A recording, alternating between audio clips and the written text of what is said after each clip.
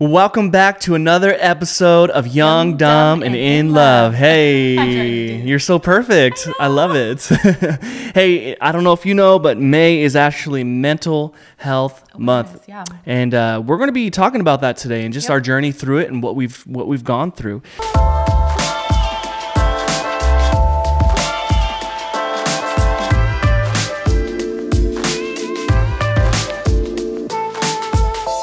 Hey, before we get started, I just wanted to share real quick just a review that we got on our podcast, which is very exciting. I've actually heard this. If you haven't yet, write a review. Please write a review. We want to hear from you and all that you're saying about our I love it. podcast. But we're excited to share this. This one is from Katie. She says, obsessed, 5 stars. Let's go. Thank you. Thank you. I am absolutely obsessed with your podcast. I look forward to it every week. Definitely gets my Monday going and some things for me to think about. This week, unpacking baggage really hit home and was extremely helpful and relatable to a T. I love how open, real, honest, and raw you guys are. Wish the episodes were a little bit longer, but that's okay. I will take it. You guys are awesome and can't wait for more episodes. Hey, thank you so much, Katie, for leaving that review. Yeah, we really appreciate that. That's awesome. It means a lot to us. But hey, we're going to be talking about mental health today and just our journey and all that we've walked through together as a couple. And we call it Young, Dumb, and In Love for a reason. We were young when we got married. We made a lot of dumb choices in our marriage. Mostly me, not her, but mostly me. We're still in love, and we've made it through, and we've gone through hard seasons. And we just wanted to take time to just talk about this. And this has been on our minds a lot lately because for me, I've seen a ton of growth in my wife from day one. And to see where she was and where she is today, it really took work and it took a lot of effort and it took knowing what was going on, not just on her side, but on my side too. I had to know what was actually happening to my wife, like what was going on inside of her brain. And I remember telling her like, hey, I don't know what you're feeling or how to feel what you're feeling because I've never felt that in my entire life. And it was really, really hard for me. And so it was a journey to walk through that with my wife and to experience that. But to see her go from where she was to where she is today, actually, there's something that you used to say. I'm trying to remember what it was. From the pit to promise. Is that what you would say? From pit to promise. Yeah. It's really, I think it's from a book that I read, which would be a great book actually for me to pull out and kind of go through some of the stuff in it. But when I used to think like, oh, maybe I'll write a book someday, I used to think like from pit to promise, just kind of like how when you're in the struggle of mental health, it feels like a deep, dark pit. And I guess for me, that's how I always kind of looked at it in my darkest. But I kind of wanted to just start by saying a couple things. One, I am not a mental health professional. Not at all. I am not licensed in mental health. The experience I have is more of like a firsthand experience. Yeah. So I always encourage people to seek out counseling, therapy, whatever that may be. Because this is a great space for us to be able to talk about it, but everyone is different. Everyone's journey is different through it. And so I just always want to kind of just make sure people know that they're seeking help in the right spots as well. This is a great avenue to be able to discuss it and maybe get some tips and some thoughts but seek that help that you need, But yeah, pit to promise. Yeah, definitely. And I remember you saying that, and it rings in my head whenever we're going through hard times. Like, okay, yes, you might be in a pit, but there is a promise that God has for your life. And even the one verse, though I walk through the valley of the shadow of death, I fear no evil. So, like, I was thinking about that, and he doesn't say, though I sit in the valley of the shadow of the death. He doesn't say, though I sit, though I lay, though I anything. Like, he's like, no, though I walk. I am walking through the valley of the shadow of death. I'm moving through. I am doing something about what's going on inside of my life. He's not just sitting in that. He's walking. And that's, when it comes to mental health, it is a daily walk that you have to do every single day for yourself, for your spouse, for your family. You have to get up and walk every single day, no matter what it takes. And sometimes some days are harder than others.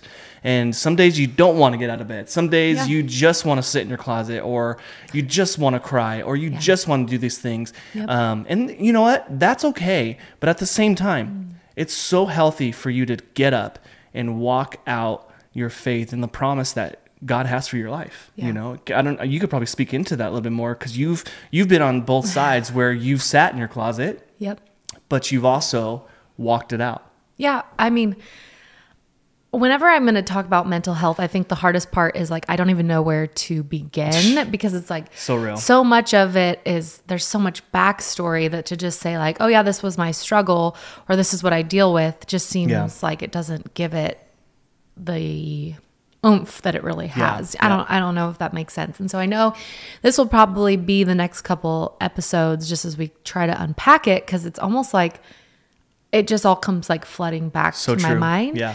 But to kind of just understand, like I, from the time I was a little girl, you know, struggled with anxiety and lots of different factors that kind of went into that, and had to see the school counselor like pretty much once a week just to kind of deal with some things like some family stuff that I was going through. And so from the time I was in elementary school is really when I could go back and kind of start pinpointing like where it started.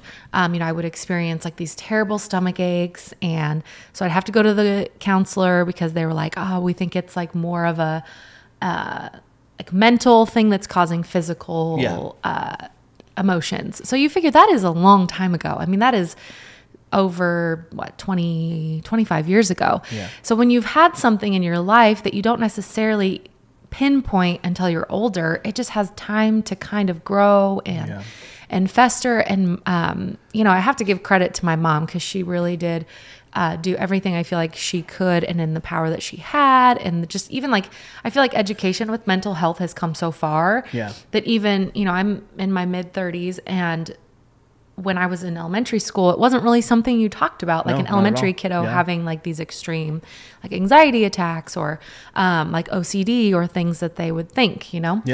And so it just kind of like progressed the older I got. And there was lots of things I did as a teenager. Even I went to counseling, and felt like I was probably towards the end of my teenage, like 16, 17, felt like I had a pretty good handle on things. Yeah, for sure. Like I could, like when I met you, I didn't notice anything. You didn't really know. I didn't know anything about you know, it. And I don't think I was trying to keep it like a secret, because it just was like, okay, that was just something I struggled with when I was little. Yeah. Or it's something I outgrew, or whatever it was that I thought, you know, or maybe I was so busy, you know, I was a teenager and I was in school and I played sports, and I was so busy that I'm not sure I had the time. I don't know, but it kind of took a back seat for years. You know, and little things, because I'm quirky. There's certain things that definitely are, you know, probably like mental health related that I do, but that it could come off as just like almost like cute, maybe like, oh, it's for sure. I don't know if cute, but like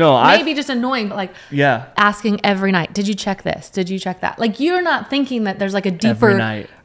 No, it's real. Hey, did you lock the doors? Yes, babe. Are you sure?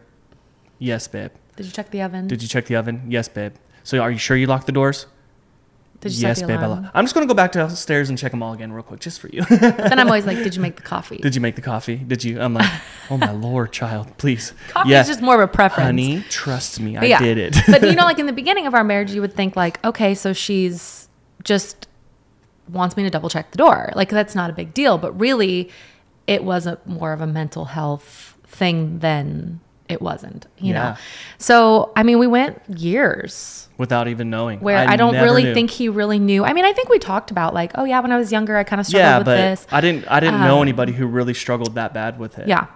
Maybe I did. I just didn't know that they did. Yeah. Well, and I remember I would tell him like, yeah, like I struggled. Like when I was little, I would have like elementary, junior high, like a piece of paper.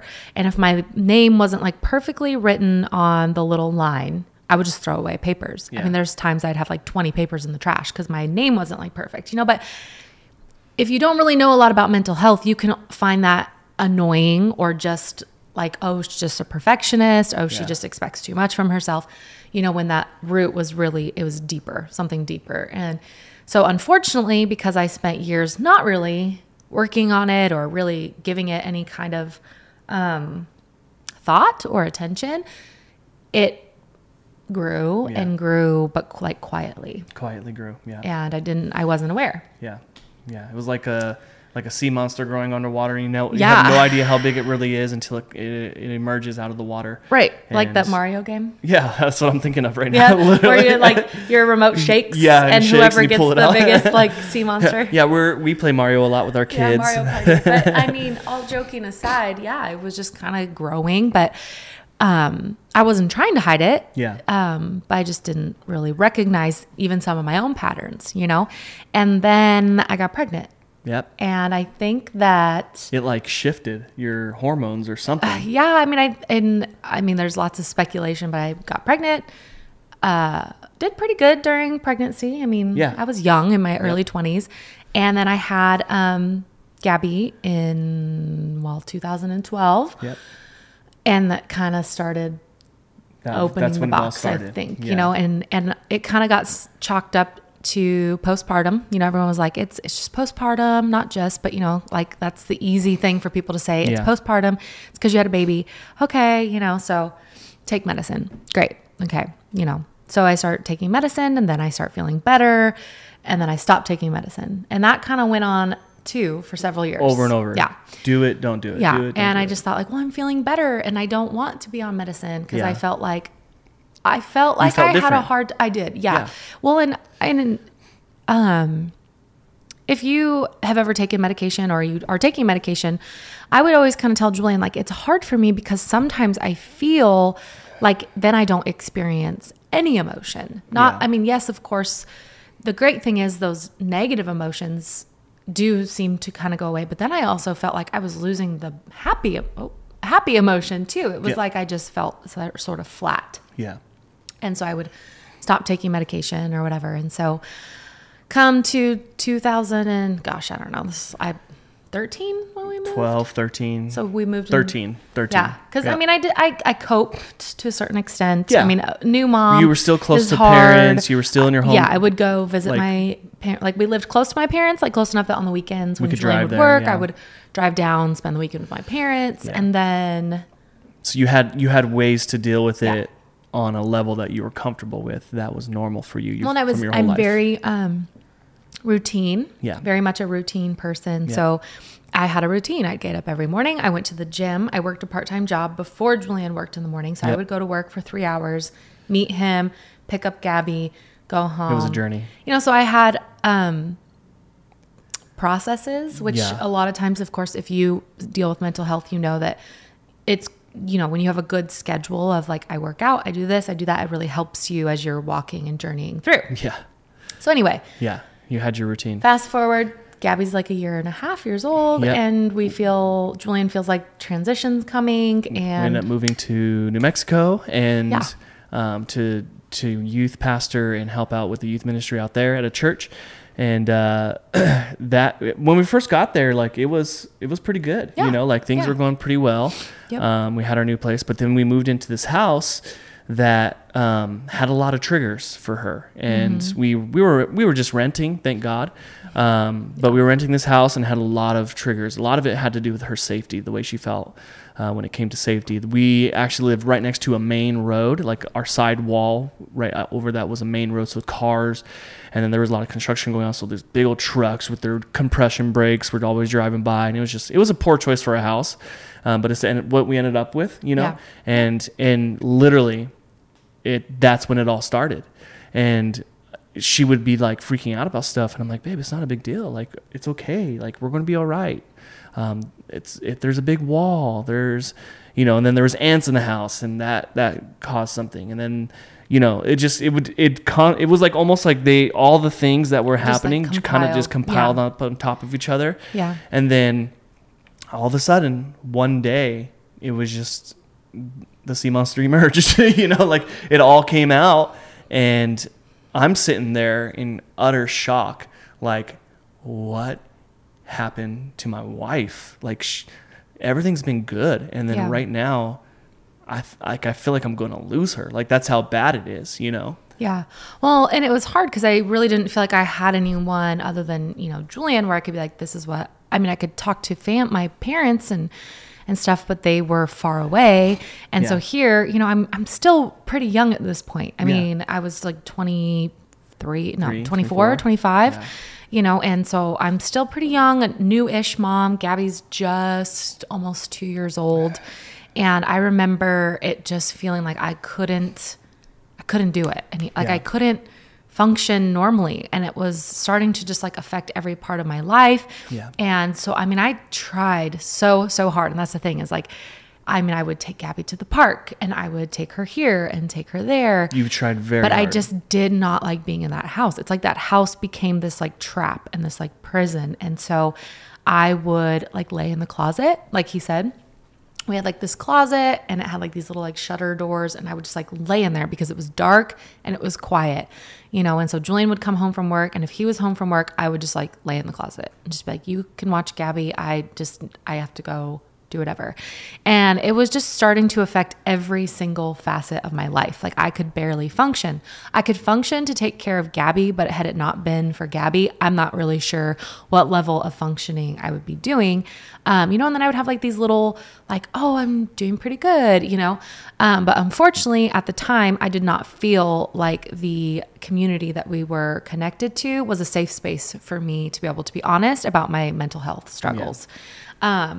You know, and that's a very sad, I hope it's not like that anymore, but it's sad to see that some faith communities, churches, don't necessarily have a very good grasp on helping people with mental health and coming alongside them. And so I just really didn't feel like I had that safe space. And so, I mean, that's really, I would say those few years we lived in New Mexico, almost 3 years, it just got worse and worse and worse. And I did go on and off medication.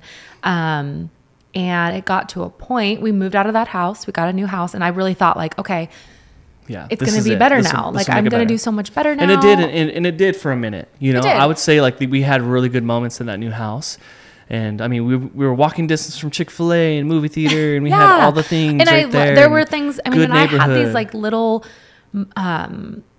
moments or, you know, seasons, small seasons that felt so good. And I'd be like, oh my gosh, how can I like capture this and put it in a bottle and remember this when I need it? And it would just, you know, and again, I wasn't very consistent, like on and off medication. I did, there was a counselor at the church at the time, which was awesome. And I really do give a lot of credit to that. For sure. And so I got to meet with her, and she was great. And it was a lifeline I really looked forward to. I met with her once a week. I got back on my medication, for probably like the 5th time.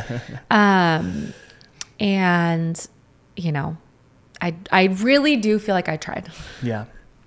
And it got to a point where, another thing triggered. I won't really go specifically, but if you have dealt with mental health, you know that certain things just trigger, and I just couldn't get back from it. I couldn't get out of it. Yeah. And it got to the point where, you know, where I, like I said, I didn't know what to do. It was new for me.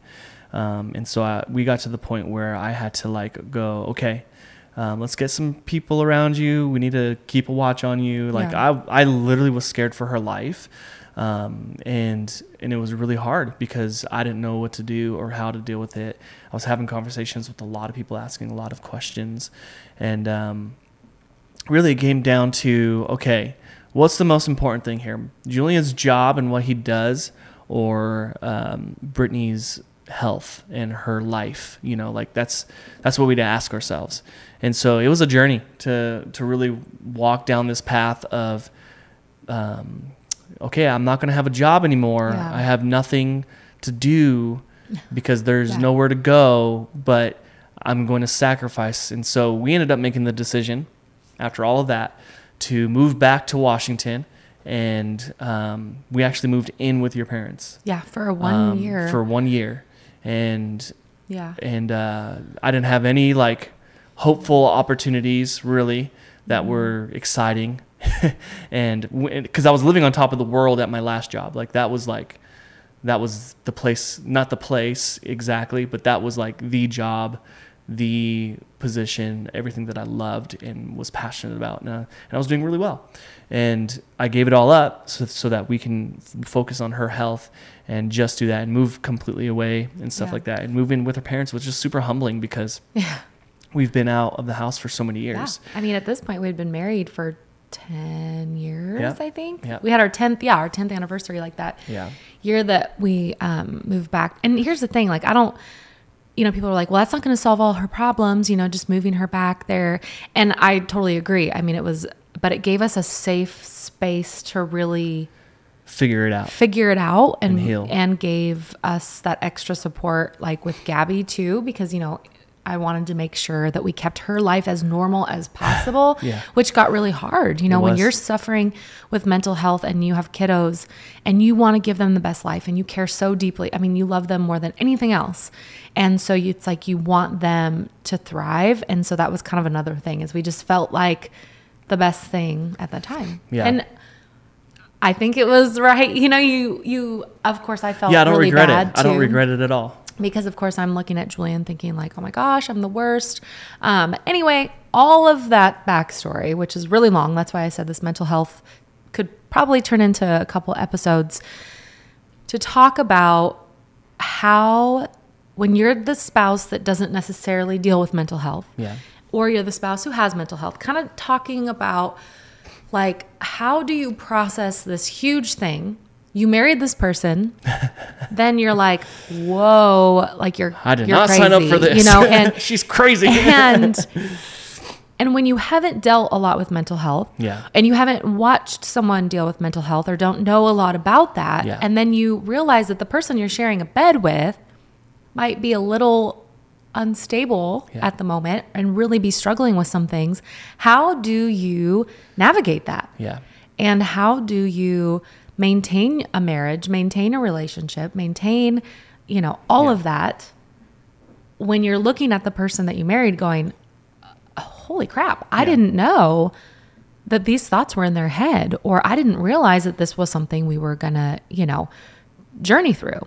Which, I think that it's not only mental health, it might be that your spouse ends up, being diagnosed with something or whatever it may be. But how do you navigate in mental health? Like, how did you, it's so hard to put words to it. Like, what would you say your feeling was right off the bat? How did you navigate it? How do you continue to like educate yourself? Like, what would you say? Well, I had to make the personal decision to say, okay, for better or for worse. And this might be one of the worst times of our marriage because it is really, really hard. Obviously, I have my own needs that need to get met, and she's struggling, and I can't, in that moment, how can I even expect her to meet any of my needs because she can't even function. And so that's probably a part of the biggest struggle with people who are married to people who are dealing with anything that has to do with mental health, because we're naturally selfish people, that's naturally who we are and what we do. And so marriage has to become truly, it really has to be selfless. And if you're not selfless, then you probably shouldn't get married. Like, that's something you got to learn how to be and how to do, is just be a selfless person, because your spouse, they have to come first above yourself, no matter what. And now that doesn't mean you don't focus on yourself and you don't have self-awareness, and you got to fill yourself up too. But so I had to figure that out for myself. What's going to fill me up now, because my wife cannot meet those needs. And so for me, like, I had to look at her and, like I said, choose for better or for worse. And I'm going to choose her. And in this moment, when I remember looking at her, and just my heart for the very first time, like, started to feel somebody else's pain. And because I'm not like the most, what would it be, empathy?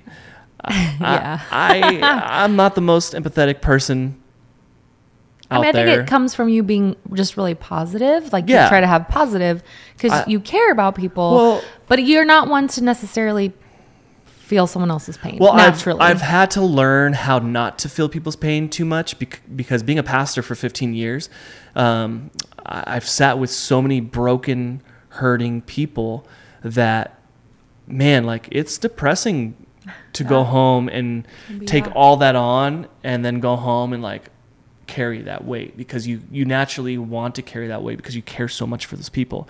And so I've had to learn how to separate my brain to not carry people's weight and take it home, you know? And so because of that, I think it almost turned me into a less empathetic person, because I think that naturally you probably weren't like the most empathetic person. But for yes, me, I it can was, see what it you're was saying. a, you have to learn how to like, it was a practice thing, Yeah. because Yeah. I didn't want to be bogged down by all the things I had to Yes. work with Yeah. when it comes to the people in our church. Yeah. And so I had to like relearn how to feel her pain.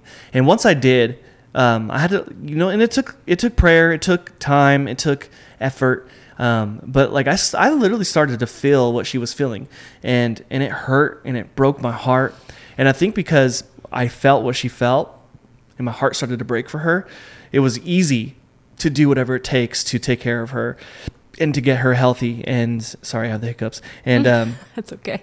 and to get her healthy. And so Water. but it's a choice I had to make, though. Like at the end of the day, it didn't come naturally. Yeah. I had to make the actual choice to say, I'm going to do whatever it takes to make sure that my wife becomes healthy again, because I know who she is.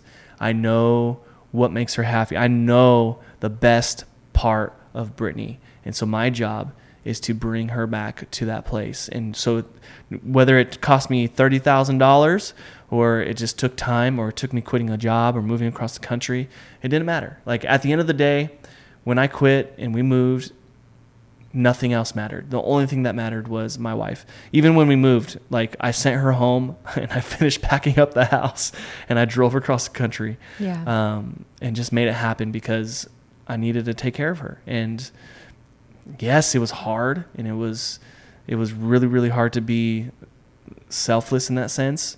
But I went to bed every night knowing that I'm doing what I can to take care of my wife, because she comes first. Yeah. So above everything else. I think in that season you kind of transitioned from, I mean, yes, you're still partners, but you became a caretaker of me. And, you know, it was a lot. It was. And like, I wouldn't eat.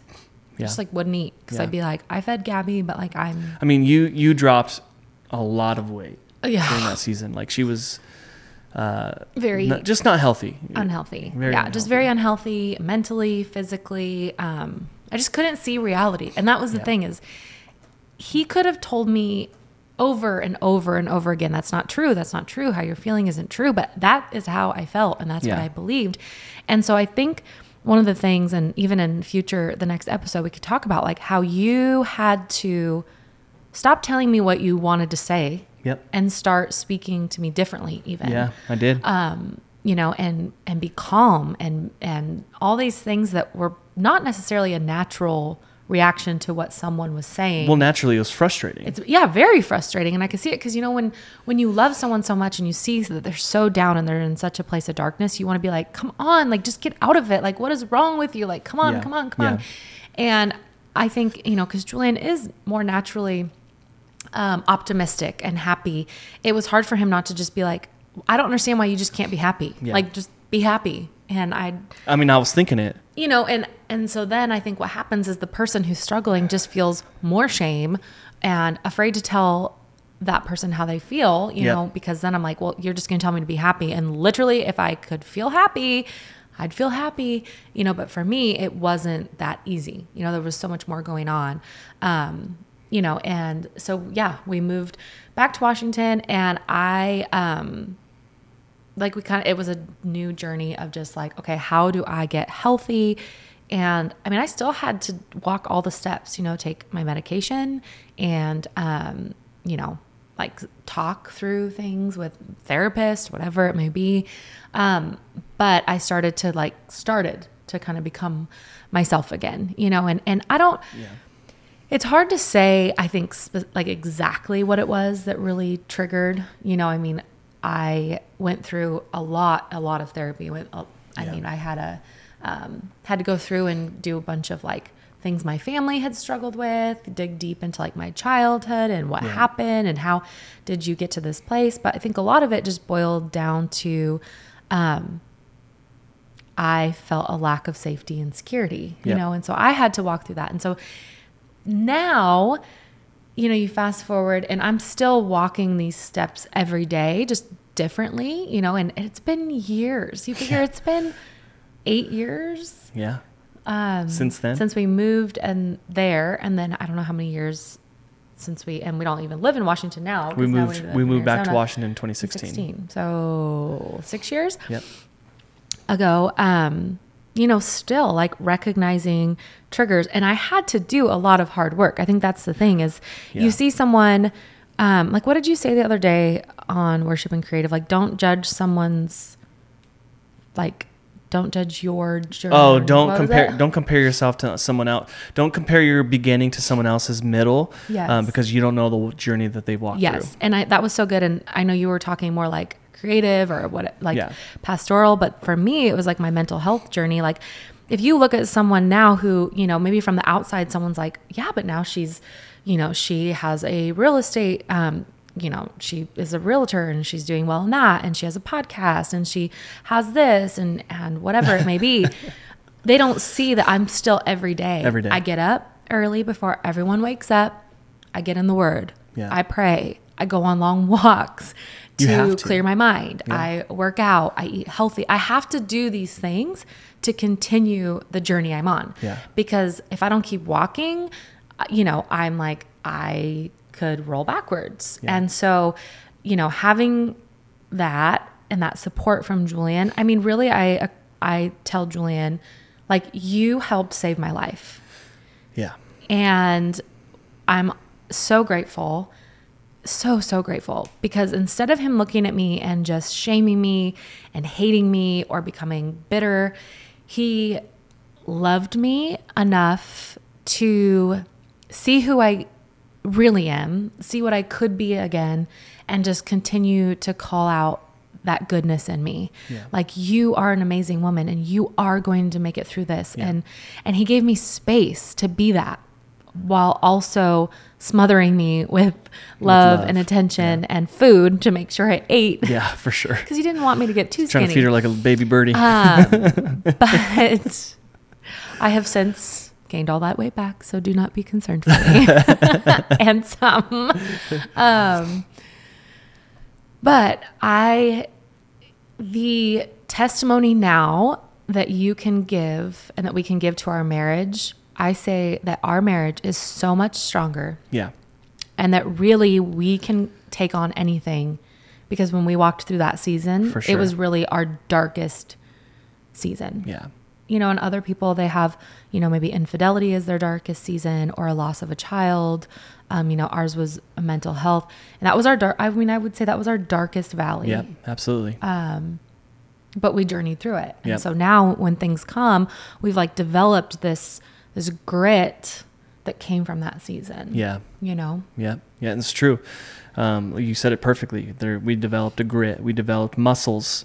It's just like working out. You know, you have to develop your muscles to be stronger in certain areas, you know, and it doesn't happen overnight. You can't just do one workout and show up the next day and be a bodybuilder and compete in a competition. Like, you actually have to. You mean you can't just like sign up for a half marathon and then Well, like run it like okay, a month and a half later? Okay, you don't have to bring up the and past. Be sick and then get the C word? Oh, Yes, okay, that cool. happens. Yeah. But no, I know what you but mean, I'm yeah. a testimony to why you shouldn't just show up to to things you have not trained for. But yeah, it truly is. It's a daily thing, and like she said, this isn't something that you can't judge her middle to someone else's. If you're there Yes, at the that was very what I was saying. Yeah. if you're there at the very beginning, Yeah. you can't look at her and be like, well, why is she doing How's so she good? doing so Like, much better? Yeah. she's doing better. Yes. Does she still struggle and still work through it every single day? Absolutely. But it's taken, we're 6 years from our darkest valley. I mean, we're 6 years though from the time that we moved back. I mean, it started. Yeah. It like started 8 or 9 years ago. you Yeah, know, we're and really, yeah. so technically we're 8 years in. It's taken a lot of effort. Even last week she was going through it, and I'm like, okay, babe, like, what's going on? And I'm just trying to talk to her. We're bringing her out of it. And But the hopeful thing I think people can have is that, like, last week was a hard week for me, But we recognized it. We talked about it. Exactly. You gave me space to work through it. I didn't have to feel shame or embarrassed. You know what I mean? And so it's like you can develop this, I don't want to say system, but almost like this, you recognize it, you know, and it's not that I want to have this struggle forever. And trust me, like I've asked the Lord, like, okay, how come I still have these things? And it's a daily process. Yeah. It just is. Yep. And I don't know what that looks like for me 5, 10, 15, 20 years from now. Maybe it won't be a struggle anymore, you know, but I have to work every day. Yeah. And so the next couple of weeks, we're going to be talking about this from two perspectives. We're going to talk about my side and just what I did to help her, but not only to help her, but to help me. And my ultimate goal is that if you're a husband out there and you have a wife who's going through this, man, I don't want you to give up. I want you to learn how to work through this for better or for worse, that you truly take that to heart and that you can become someone who really walks her through the journey and helps her and understands her and become a student of what she's going through, because I didn't know any of this, but I had to become a student and learn all that she's going through. Maybe it's the husband who's struggling and the tips will help the wife know how to come alongside her husband. Exactly. So, hey, if you haven't yet, make sure you subscribe to our channel. Make sure you hit that like button.